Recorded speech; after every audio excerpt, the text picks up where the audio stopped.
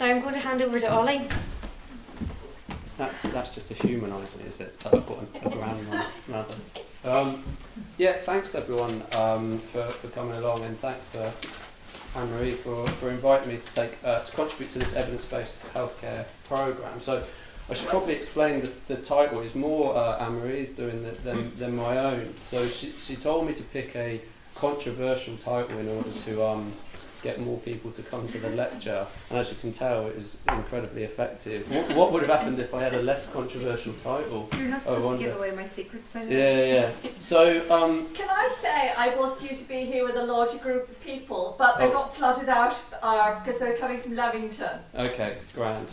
Just Thanks. when you turn around, imagine that there was those people that aren't here now. So, although I have got this controversial title and sort of it looks like I might be suggesting that evidence is perhaps limited, and I suppose it is, I'm also funded, as Anne-Marie mentioned, by the Healthcare Improvement Studies Institute, which is what this institute stands for, although I spend most of my time telling people this institute doesn't mean where I'm currently stood.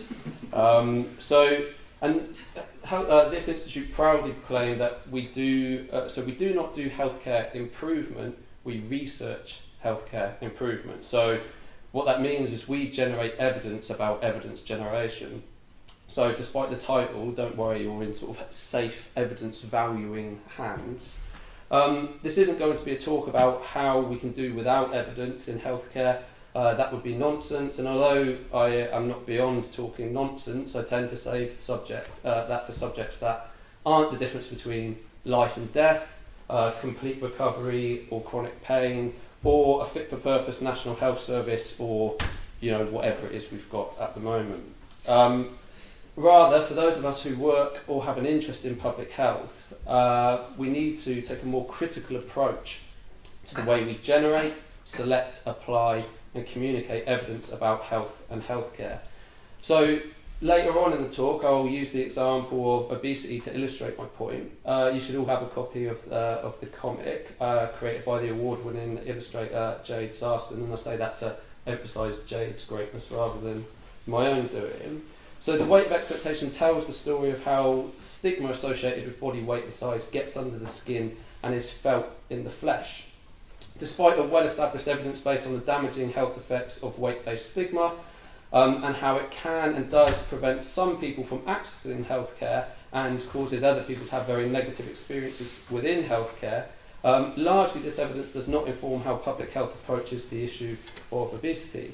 However, this evidence-based comic is already being used in health education programs and health services around the world as part of an evidence-based approach to the issue of obesity.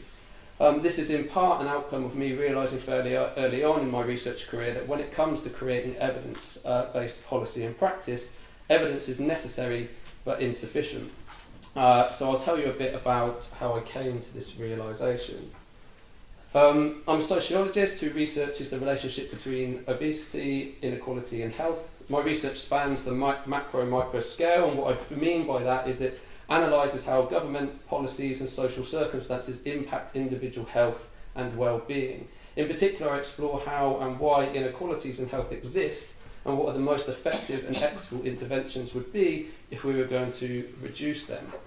So my research is interdisciplinary and multidisciplinary in nature, meaning that it's informed by research from many different disciplines, and I collaborate with others working across science and the arts. I feel this is absolutely essential because with an issue like health, and more specifically obesity, these are really complicated issues, and therefore no one discipline will be able to come up with all the answers or to know or create evidence that will be able to answer all of the problems. So in part, I suspect the reason why I was invited today to give this talk is because, as well as being a researcher, as Anne-Marie mentioned, I co-founded the art collective AWL with my brother. So we work collaboratively with artists and designers to make evidence accessible and engaging for as wide an audience as possible. The Weight of Expectation comic is an example of our work, and I will use other AWL artworks throughout my time with you today to illustrate some of my arguments. So the reason why AWL exists is because the use of evidence is at its core political, and anyone who wants to create evidence-based policy and practice must be fully aware of this when they approach the endeavour. So I'm sure you are aware evidence about what is needed to improve health and healthcare is often inconvenient for exactly the people who need to be influenced if things are going to be improved. Health inequalities represent a perfect example of the limits of evidence. So vast inequalities in health do not exist due to an absence or lack of evidence about the origin, reproduction, or what is needed to reduce health inequalities. Rather, they persist because the exchange rate of evidence outside of academia is significantly lower than it is within it. While researchers armed with evidence have significant expertise, this does not guarantee them influence, as is well illustrated by this Malcolm Tucker quote, which is unusually swear-free. And this isn't because I'm prudish. I was fucking disappointed when I realised it didn't have any swearing in it. So this reality really hit home when I was doing my PhD. Around the time I started my doctoral research, Professor Danny Dorling, who I believe is, I know for sure that he's at the University of Oxford, declared the scandal of our times as being the biggest gap in life expectancy recorded in Britain since the recession of the 1880s. And he was referring to the 14.4 years in difference between life expectancy between the relatively deprived city of Glasgow and the affluent borough of Kensington and Chelsea. As you're all working in healthcare, it seems worth noting that back in the 1880s, the work of Louis Pasteur and Robert Koch had only just established germ theory. So what this means was that previously germs were thought to be a product of illness and not the cause of it. So it's literally the opposite of what is true. And that's how primitive medicine and public health was back at that period of time. So of course, average life expectancy now far exceeds those of Victorian Britain, but for all the scientific, medical and social advances we've made since then, similarly vast inequalities in health persist. Why is this the case? Because for all the evidence we have on the social determinants of health and the detrimental impact that social inequality has on health at both an individual and population level, promoting health by addressing social inequality is still largely framed as utopian idealism rather than what it actually is, which is pragmatic, evidence-based public health. The evidence has long shown that we live in one of the most unequal societies in the world and that social inequality significantly influences health. Now, I am not going to dispel accusations of utopian idealism by directly quoting Engels so early on in the talk, but for the cynics there, please humour me. So I do so because the quote comes from a social analysis of the conditions of Victorian Britain that created an inequality in life expectancy as extreme as the one Danny Dorling noted has been reproduced in our times now. In addition to that, and tying into the theme of evidence, in the quote, Engels is inviting us to reflect upon his analysis his analysis of this evidence and how it will stand up in the future. And given that 150 years later, that is a future that we're now part of, we're operating from a particularly useful vantage point to reflect on this. So at this point, it's worth pointing out that Danny Dorling proclaimed the gap in life expectancy as the scandal of our times before the Grenfell fire, which incidentally, or not incidentally, took place in the borough of Kensington and Chelsea, sort of one of the extremes of that 14.4 years. Here is where we could argue that very little has changed. In fact, it was this year that Chris Grover from Lancaster University drew on Engels' description of the vast inequalities in health that have derived from the vast inequalities in work and in living conditions as what he referred to as social murder, to argue that contemporary austerity policies enact an equivalent act of violence on people in the country, perhaps most powerfully illustrated by what happened at Grenfell. However, this quote also highlights how public health priorities have significantly shifted since the time of Engels. For instance, here he refers to the inevitability of perpetual epidemics of communicable diseases and the deterioration of physique, a deterioration driven by a lack of food and associated emaciation.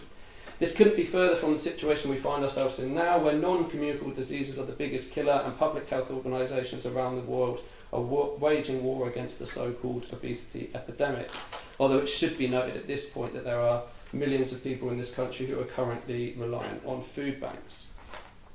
Contemporary analysis of the social determinants of health, released around the time I was doing my PhD, have helped to highlight how and why very different social circumstances reproduce health inequalities of equivalent scale to those observed in Victorian Britain.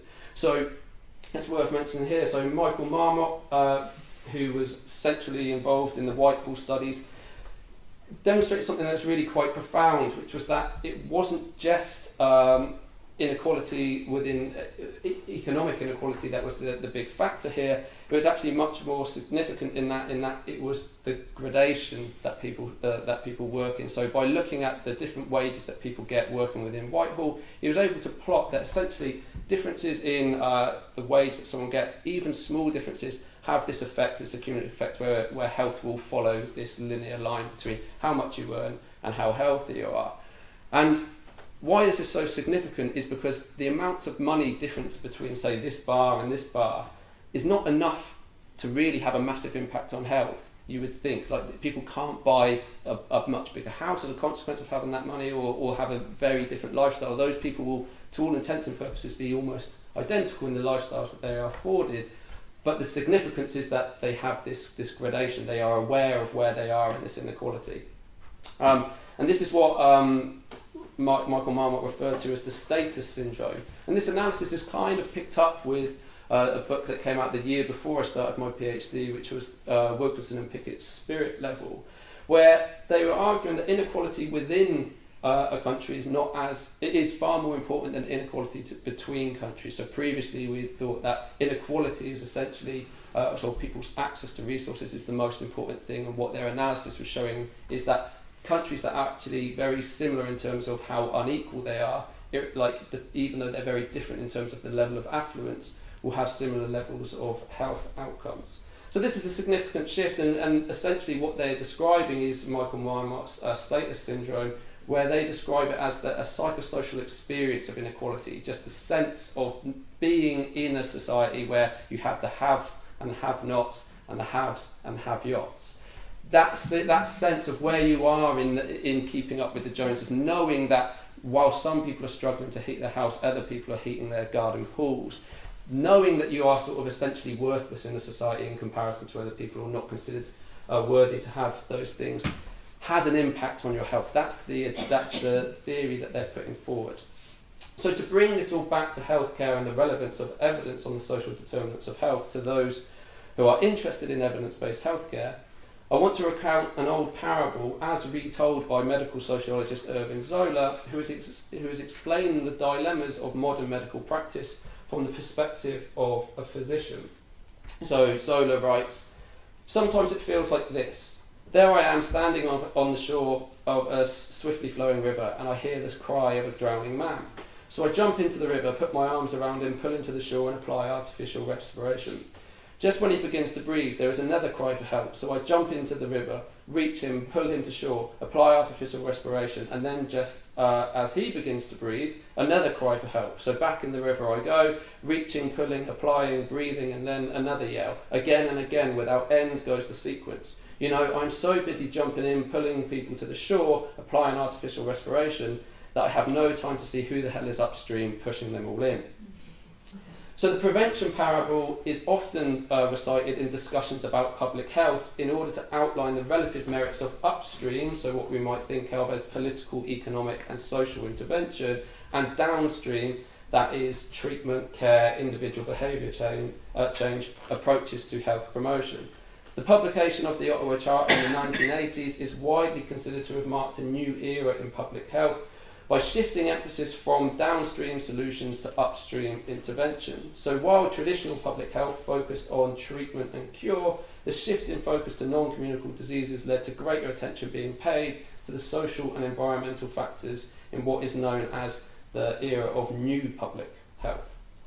However, over time, and with a significant shift in socio-political culture that occurred in Britain and elsewhere around the 1970s and 80s, the focus of new public health significantly narrowed. Instead of focusing on how social and environmental factors can be changed in order to promote health, the new public health agenda came to prioritise individual behaviour change.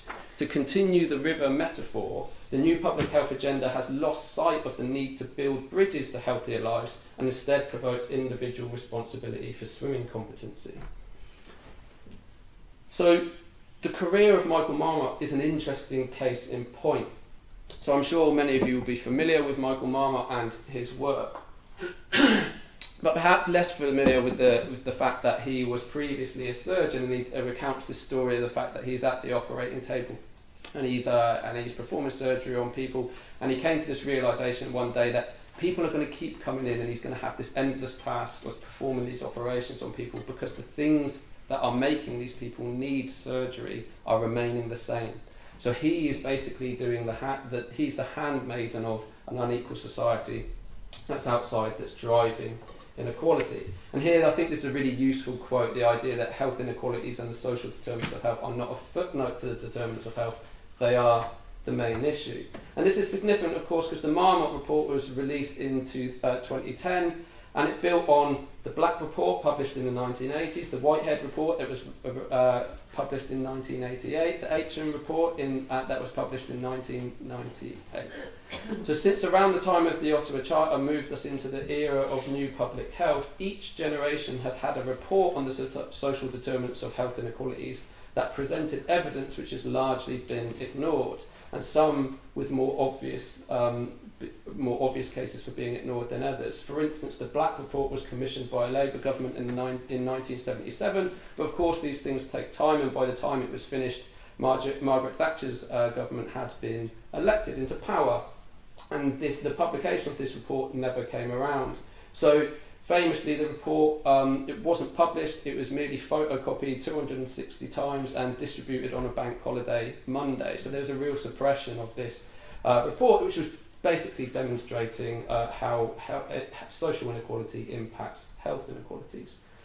So when I say ignored, in fact, evidence on the social determinants of health and the need to act on them is often articulated in policy, not necessarily ignored, but fails to be put into practice. And this is due to a policy trend known as lifestyle drift, and it's something that I've done a significant amount of work on. So the notion of lifestyle drift is that while there is this recognition now that basically politicians and health organisations can't get around, this is a very obvious link between social inequality and health inequalities. This is often articulated in policies, but then over time, when those policies are made into interventions and delivered at a local level, basically there's a drift towards downstream. So if we think about that current of upstream, downstream, they drift downstream and essentially become lifestyle interventions. So things that are previously talking about the need to address these more upstream interventions essentially drift downstream to individual responsibility for lifestyle. And the example of obesity provides a useful case in point. So despite the infectious nature of obesity, we now talk about an obesity epidemic placing a huge financial burden on national and global economies. The World Obesity Federation estimates that by 2025, obesity-related illness will cost $1.2 trillion a year, which is a number that's so big that I can't really fathom what that means. And treatment conditions associated with being overweight is estimated to cost the NHS $6 billion a year, with forecasts predicting that this will double by 2030. Now, I've been talking about this issue for a long time, and I realise that unless I make a few qualifications at this point, there will be people in the room who will just switch off, right? So let me make some qualifications. So I do not deny that in recent decades there has been a significant increase in the number of people who are classified as overweight or obese. Neither do I deny that there is a strong association between obesity and non-communicable diseases. And in fact, I'm happy to go even further than that. So when you get into these debates, and I've been involved in these debates for a long time now, often the counter-arguments to these things is that there is an association, and there's an association, not necessarily it's correlation rather than causation. So that idea that, correlation being that people think that people that wear glasses are smart, and so this is something that I'm benefiting from right now, and it's the reason perhaps why I'm standing in front of for all of you. But this is a correlation, not a causation. If I take these glasses off, I don't suddenly become dumb. I was previously dumb. Like, that consistency is already there, right? So this is the difference between correlation and causation. And there is this idea, and people have argued it for a long time, that there is only a correlation between what is defined as obesity and ill health. And I think increasingly these arguments are not really based, are sort of losing legitimacy. In some ways they have absolute legitimacy, and in other ways not so. So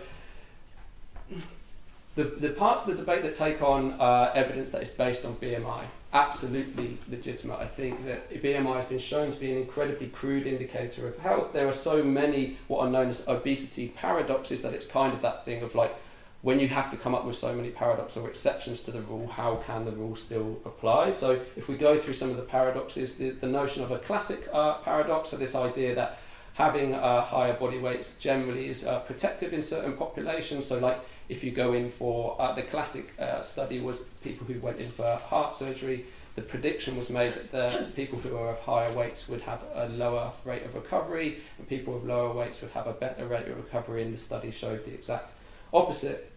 And more generally, reviews that have been done now show that overweight and having a higher weight is generally protective in older populations. So this is what's sort of known as the classic obesity paradox.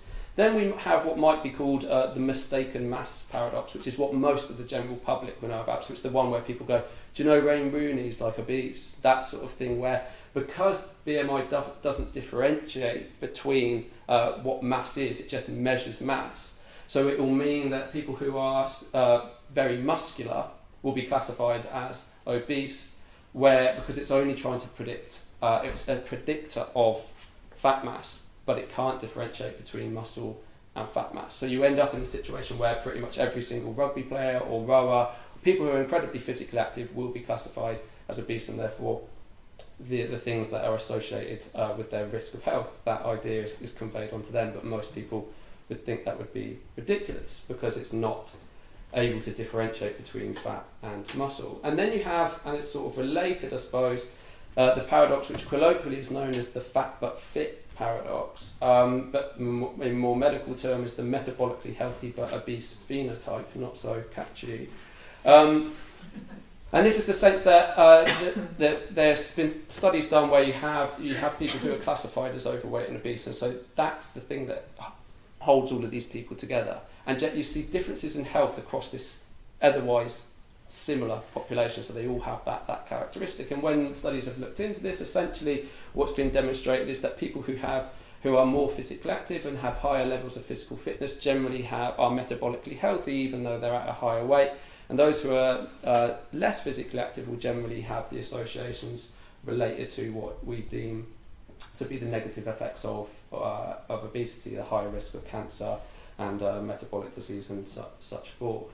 So the notion there is that actually a far better predictor of health would be how physically active someone is rather than their BMI.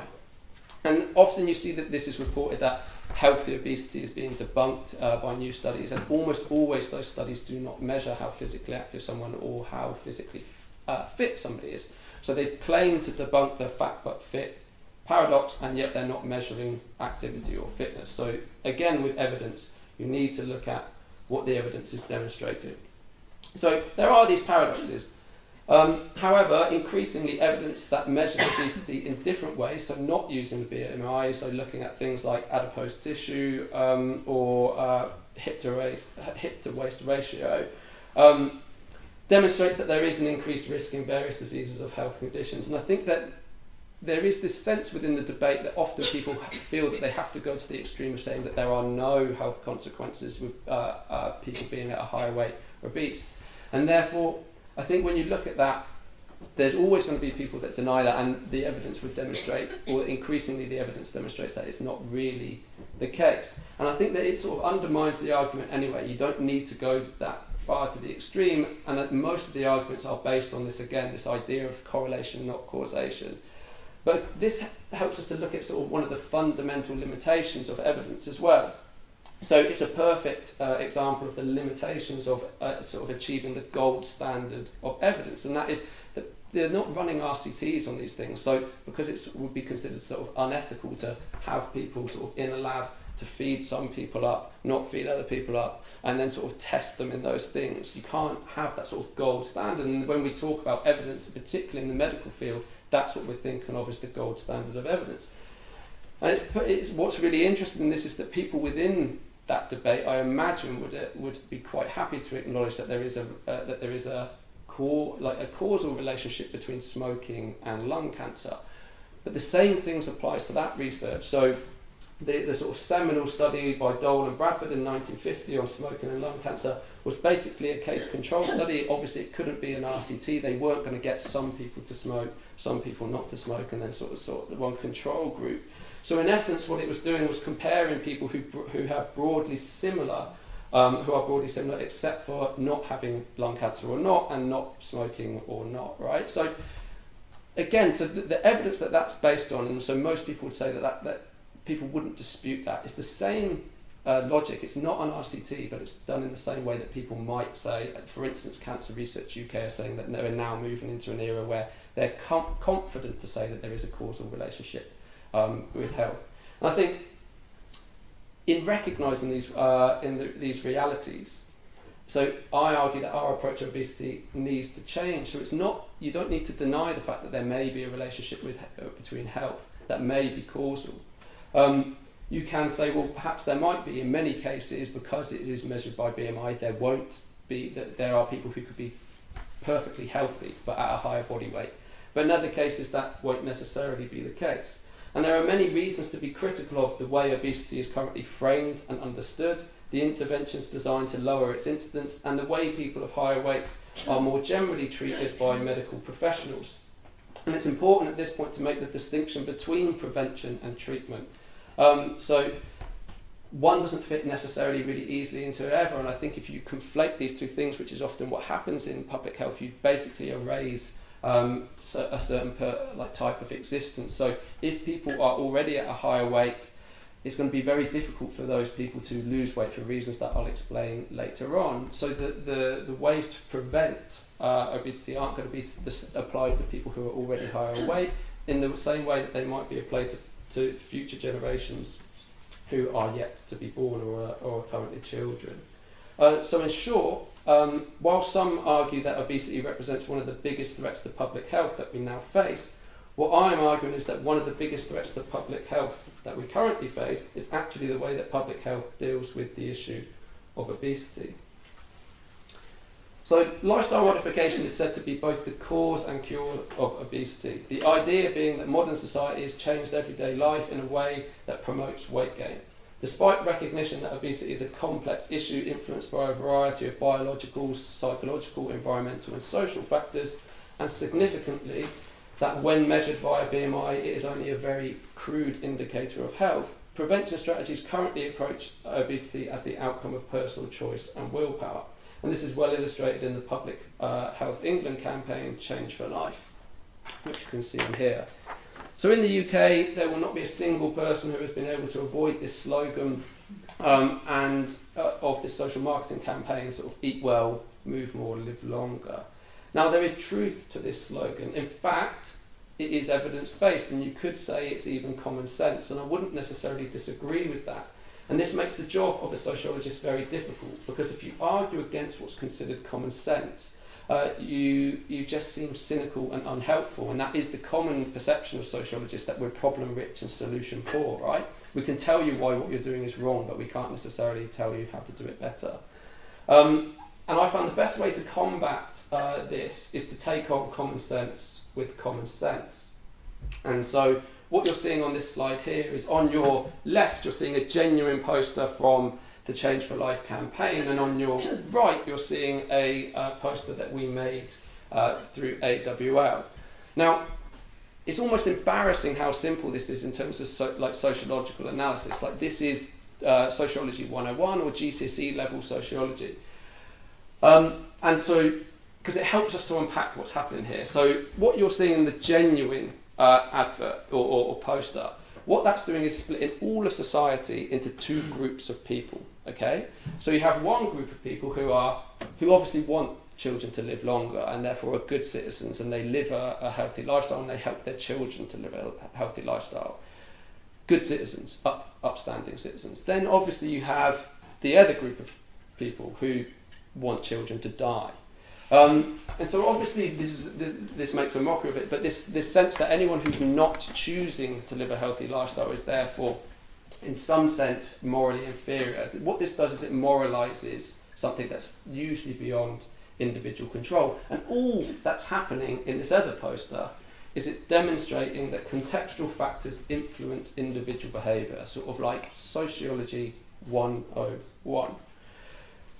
And the Change for Life campaign places all of the emphasis on personal choice and individual responsibility. In this cast, anyone categorised as overweight or obese as irresponsible person, placing an avoidable burden on national health services.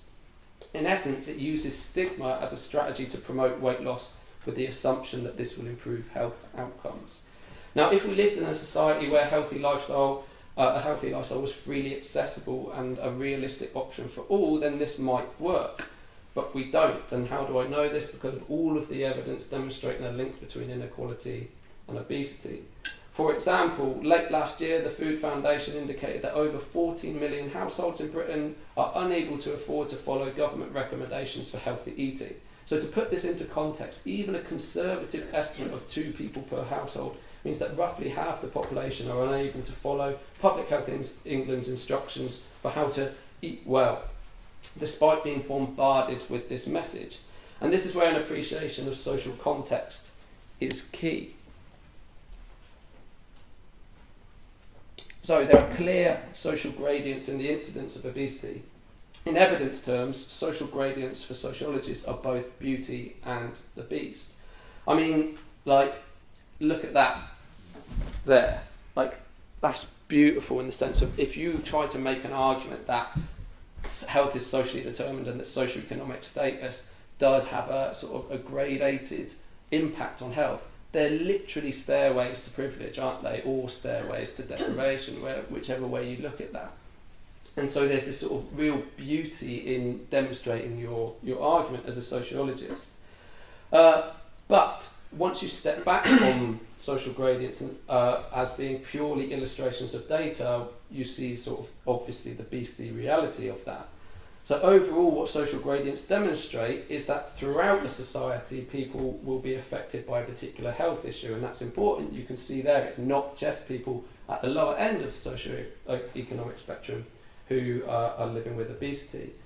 But that lower down the socio-economic spectrum, people are disproportionately disadvantaged by it.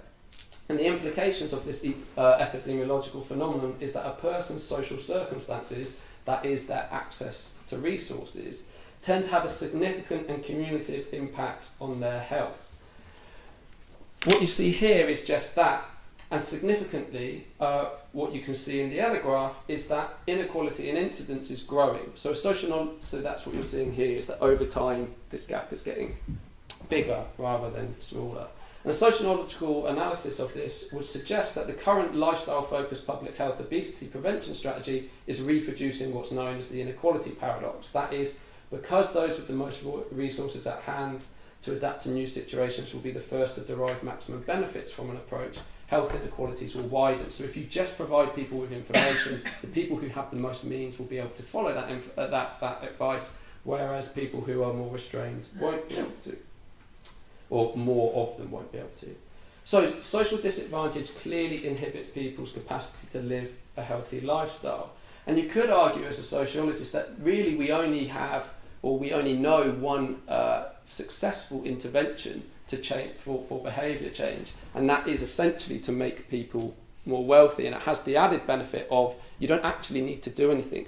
If you just make people more wealthy, they seem to make the choices that you want them to without actually having to do anything, right? So it would seem common sense. And I think here it's worth quoting Robert Crawford's seminal text on the ideology and politics of victim blaming, written back in 1977, to help us reflect on the selective nature of the use of evidence in the new public health era. So he wrote back then, It's important to recognise and address the issues that a significant portion of socially caused illness is, at some level, associated with individual at-risk behaviour, which can be changed to improve health. A deterministic view which argues that individuals have no choice should be avoided. What must be questioned is both the effectiveness and the political uses, as well as the scientific narrowness of a focus on lifestyle on changing individual behaviour without changing the social and economic environment. And I would suggest that that is essentially like giving someone a cow to ride in a horse race and then expecting them just to win the race, right? Just because they want that to happen. So the evidence overwhelmingly demonstrates that advising someone to lose weight without changing their personal or social circumstances is highly likely to be ineffective. Evidence suggests that weight loss is generally only achievable in the short term, and around 80% of weight loss is regained within a 5-year period. People tend to lose it and then gradually put it back on. This means that vast swathes of society across the world are stuck in this cycle of yo-yo dieting, essentially weight on, weight off, weight on, weight off. This is otherwise known in medical terminology as weight cycling. And the evidence suggests that this on and off cycle is actually bad for health when compared to maintaining a stable weight, generally due to mental health. It is the ineffectiveness of behaviour change within societies as they are, which is why Michael Marmot wants us to focus on the causes of ill health. What he means by this is that while lifestyle factors like diet and inactivity may be considered causes of ill health, what are the causes of these causes? Looking at the social gradients, as a social scientist, the answer seems obvious. Social inequalities are key. But there is reluctance to recognise this in public health and health promotion. So Cancer Research UK offer a perfect example of this. They have consistently, over a decade, run campaigns that frame obesity as the outcome of individual lifestyle. Generally, as well, they will defend their campaigns by stating that they are evidence-based, which they do tend to be, but it's what evidence are you using? And again, it goes back to this notion that they are using evidence to demonstrate that there is perhaps a causal relationship between obesity and cancer. But that doesn't necessarily mean that in the real world, when you want to change that much can be done about that at an individual level. So again, though, they are able to make the claim that it's evidence-based, but they're not necessarily able to back up this idea that just changing lifestyle will drastically change that. So doing my bit for public sociology, I was recently part of a campaign launched in response to the most recently stigmatising campaign, with actually someone else who's in the audience, Helen West. This actually landed me on a national news and provided me with possibly my finest moment as a sociologist. Watch this and see if you can spot the bit where the presenter doesn't want to deal with the inconvenience of a sociological analysis. I mean, we agree, do we, all of us here, that the science is correct, that obesity can cause 13 types of cancer. It's more common now for obesity to cause bowel cancer, kidney cancer, ovarian cancer, liver cancer, more than smoking. So what's wrong with this campaign? Isn't it surely just a hard-hitting message where it's really needed? Okay, sure. So what we agree on is that obesity shouldn't be treated as an individual issue, that it's about people making bad choices, that it should be treated as a complex social issue, and policy intervention is absolutely key. We also agree that Cancer Research UK operate in a very hostile policy environment, but again, any policy issue is very, very difficult because of things like Brexit and because of things... It sounds like you're going into big theory here. So, what's interesting actually, the bit that where it cuts off there is essentially what she says, it sounds like you're going into big theory here. Aren't you just saying that this is an issue of fat shaming? And that's often how this plays out in public discourse, right? That you are either accepting that there is this health issue, or you have to defend on some sort of personal identity idea that it's wrong to shame people in this way. And actually, we didn't use the term fat shaming in our counter campaign at all. We talk about discrimination, of which fat shaming is perhaps part of that, but there's much broader discrimination going on.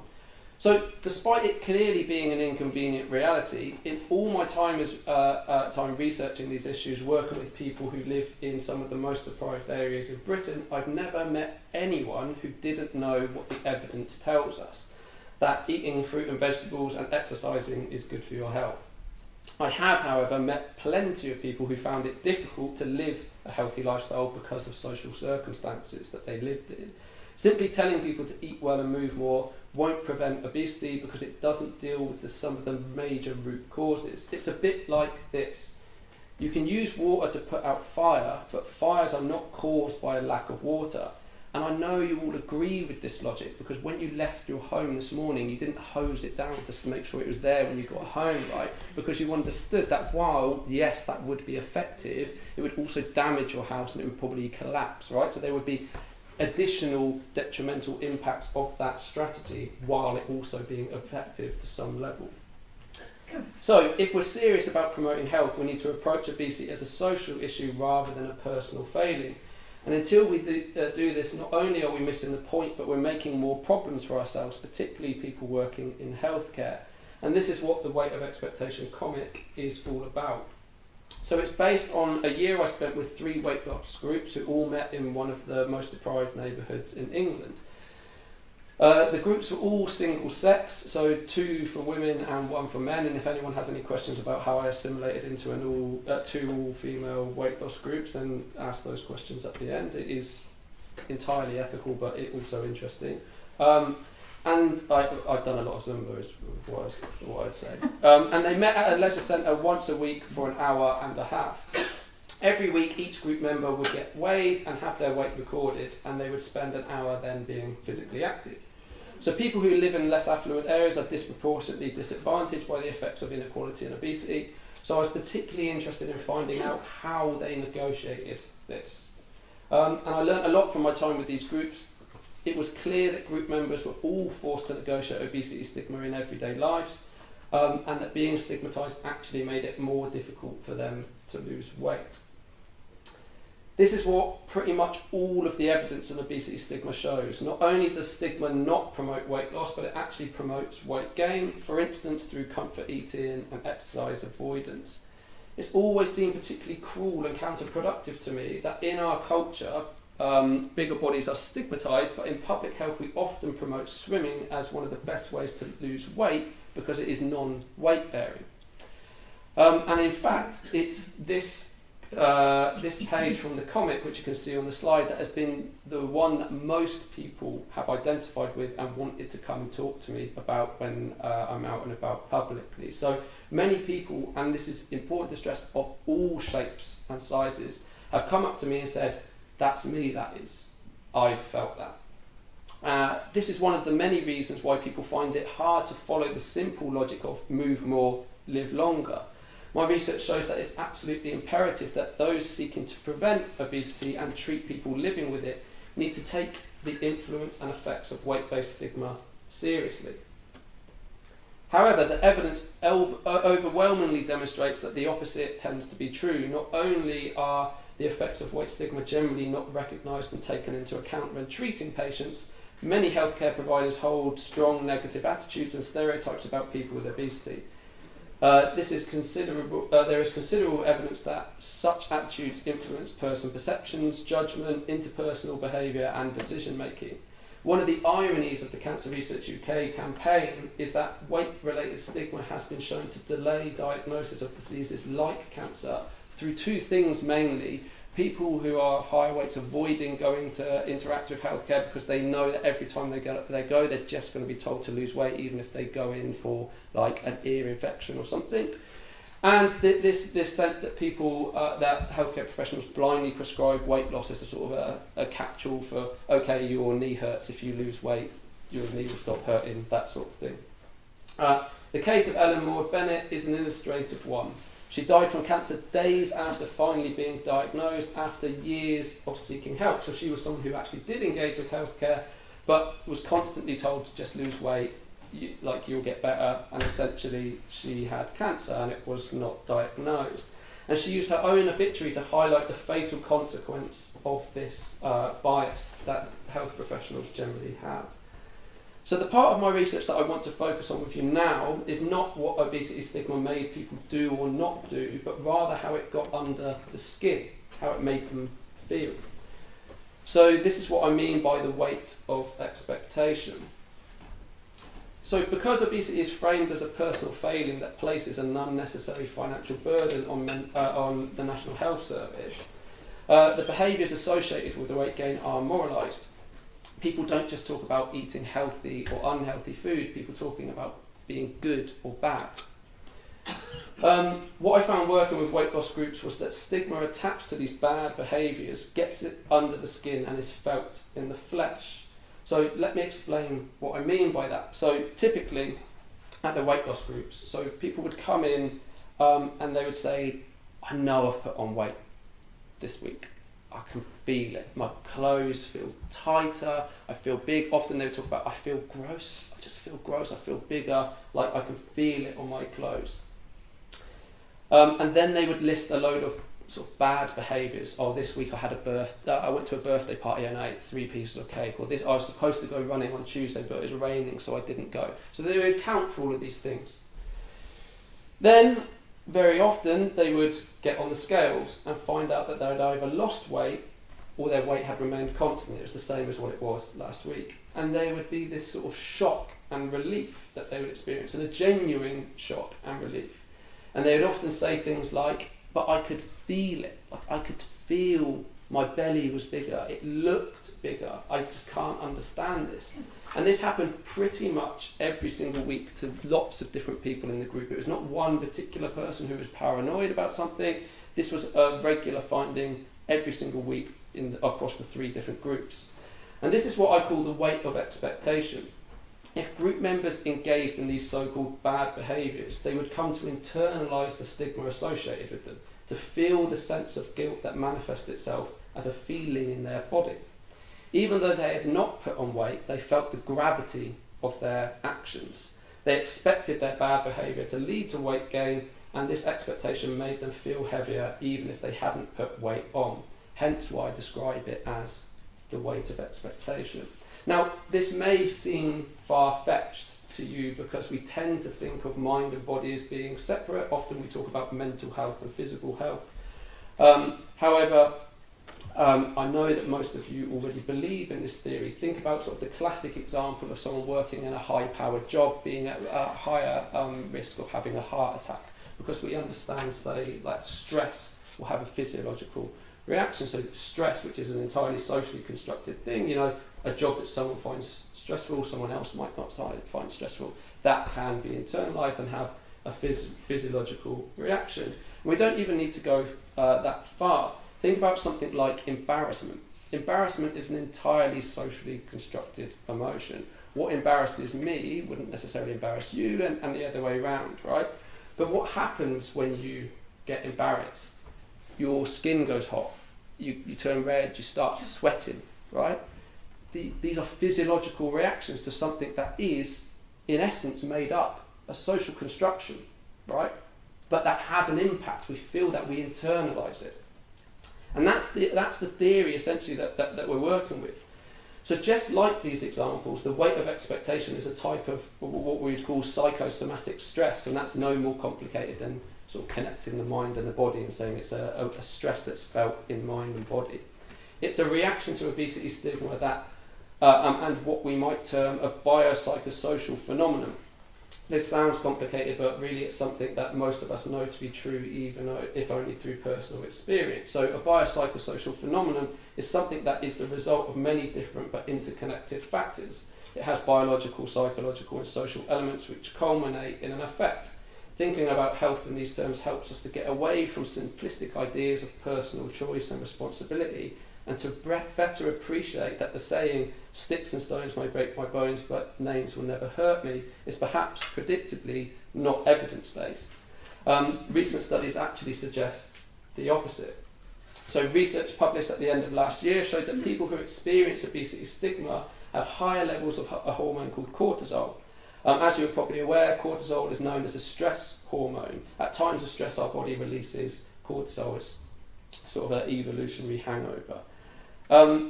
What was found in this large population study was that people who had experienced obesity stigma had higher levels of cortisol compared to those who had not. This is an example of how obesity stigma gets under the skin, and it makes me suspect that cortisol is likely to be involved in the feeling that I describe as the weight of expectation. But because I'm a jobbing academic, I'll say what every academic says, which is we need more research to demonstrate this, right? So, yeah, I'll have another contract, please. What we do know for sure, though, is that cortisol encourages fat storage, which of course indicates that obesity stigma is counterproductive. This is what Janet Tomiyama refers to as cyclic obesity weight-based stigma, or cobwebs model. Her model demonstrates a biopsychosocial process which creates a vicious cycle whereby people are caught in cobwebs. That is, the moralisation of weight leads to stigma, which disproportionately affects those with bigger bodies, who then experience psychosomatic stress, which consequently leads to a biological reaction that promotes fat storage. This process is incredibly unhelpful for health promotion. What was clear in the weight loss groups that I observed was that the weight of expectation made people's bodies less knowable to them and was emotionally draining. This didn't promote health. Instead, being stigmatised gave group members one more thing to worry about and deal with, and made weight management far more unpredictable and challenging. Something else that was interesting in the weight loss groups was how group members would use physical activity as a way to combat stigma and uncertainty, and the uncertainty that this stigma created. So physical activity is moralised as one of these good behaviours, and just being active wasn't enough to make people in this group feel good. Now, this goes against a lot of the evidence that we have for particularly younger populations, it demonstrates if you're just physically active, generally younger populations feel good about themselves as a consequence, irrespective of what weight they are. But this group didn't find that generally, that they needed more, they needed something else. They couldn't just be physically active. And this sort of manifested in the group by people. Every single week you would hear people say, we need to go and get a sweat on. I want to get a sweat on. Are we going to get a sweat on? And they would talk about how good it was when it hurts the next day. You know, that what we would call DOMS, delayed onset muscle fatigue or soreness, and that feeling in your muscles. And that's because they would talk about, because then you know you've done something. And by that they would often mean you know you've done something good. They needed this physical evidence. So my interpretation of this was it was one way to deal with the unpredictability of weight management and to help them negotiate their stigmatised physical form. And there's two things that are significant here. Most of the people in the group weren't necessarily losing weight, they were essentially maintaining weight. So they didn't have the evidence of, I'm being good and therefore I'm losing this weight. So they needed evidence to demonstrate to themselves that they're sort of a morally good person, even though they don't have the signs for it. And I think a really useful way of illustrating this is that these people, so most of the people in these groups didn't have a history of being physically active. They were big people. Look, you had people who were sort of 20 stone and upwards, right? They would go to these groups, and at the time the fad for weight loss was HIIT training, like high intensity training, right? And so even though the evidence on that's very sketchy, like exercise industry is full of fads, that's kind of how it works. And so you had these people who had no real history of being physically active, who were then being put in a situation where they had to do incredibly intense physical activity, right? And the thing is, being part of that group and being engaged in that activity with them, you saw these people willingly do this, right? Something that they found incredibly difficult. And then what could happen is they could leave that room where they've been incredibly physically active and done something incredibly challenging that's sort of foreign to them in some sense. Then they go to the changing rooms, they can have a shower, and then they, on the way, walk into their car, someone could shout, fat lazy bitch. Because this idea of that their body sort of is the revealing thing. We read those bodies in our culture as being lazy, we read those bodies as being a failure of lifestyle, a failure to take responsibility. And this goes counter to the behaviours that these people were engaging with. So it's a difficult identity to operate in, to be a physically active, larger body. The sweat and aching muscles provided evidence for themselves and others of the effort that people who are categorised as overweight or obese are assumed to have shirked. So physical activity often fell into the shadow of weight loss, and it makes me wonder how much more positive and enjoyable, and I suppose more consistently reliable in terms of taking it on in the long term, might the experience of physical activity be if it wasn't primarily engaged with as a way to lose weight and negotiate weight stigma. So I appreciate that this probably all seems relevant to your practice, but at the same time it's not obvious how you would apply it in your practice. And because I don't want to be sort of the sociologist who provides you with abstract theory that isn't actually particularly useful, I wanted to give a few practical examples of how a biopsychosocial understanding may inform evidence-based approach to treating patients of higher weights. So firstly, seeing the bigger picture and appreciating the emotion attached to body weight and size can help to avoid what I call the fallacy of the consultation. So I have a great deal of respect and sympathy for health professionals, in part because as a sociologist, I appreciate that you're often having to deal with the consequences of social issues, but on a one-to-one level. The patient consultation encourages health professionals to think in individual terms. This person has this problem, what can I do to instruct them to do to solve or manage this problem? Often this leads to patients being told to change their lifestyles while their social circumstances, which tend to be the barrier to behaviour modification, remain the same. Therefore, this sets the majority of people up for failure. And my point being is just don't fall for this trap. Recognise both your and their limitations. Rarely will you be able to change a patient's social circumstances, but by bringing them into the conversation, health professionals can demonstrate that they appreciate their relevance and that behaviour change isn't simply about individuals making different choices. Demonstrating this empathy and understanding will help those in public health to avoid stigmatising the public and patients or making them feel like they are personal failures. This approach will limit harm and promote positive relationships, which are of course essential to offering good care. Second then, appreciate that patients of higher weights are highly likely to encounter stigma in their everyday lives and that this is likely to have a detrimental impact on their health. Therefore, there is a need to offer patients support for dealing with this, as well as ensuring as health professionals you do not contribute to it. The comic we created is already helping health professionals to have conversations with their patients and clients. And I'm happy to give anyone who can put them to good use more copies of them. They are an easy way to start conversations about a sensitive subject, and often I feel that health professionals are not given adequate training, support or resources to deal with what is a highly emotive issue. I know one thing that patients often complain about and health professionals are often unsure about is terminology.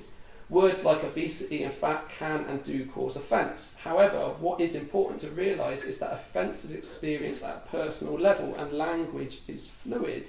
That is, not everyone finds the same things offensive, and even if they did, the meaning and the use of words changes over time, which means that whether or not someone finds something offensive will also change over time. For instance, many people consider being called fat insulting, but there is also a whole social movement of fat activists who wish to reclaim and use the power of the word.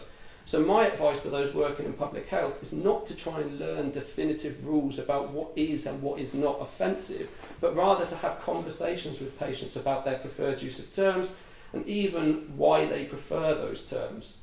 This will help to avoid unnecessarily contributing to a sense of stigmatisation and to establish positive and caring dialogues. I appreciate that I've now gone over time, so I'll skip mugging off Jacob Rees-Mogg.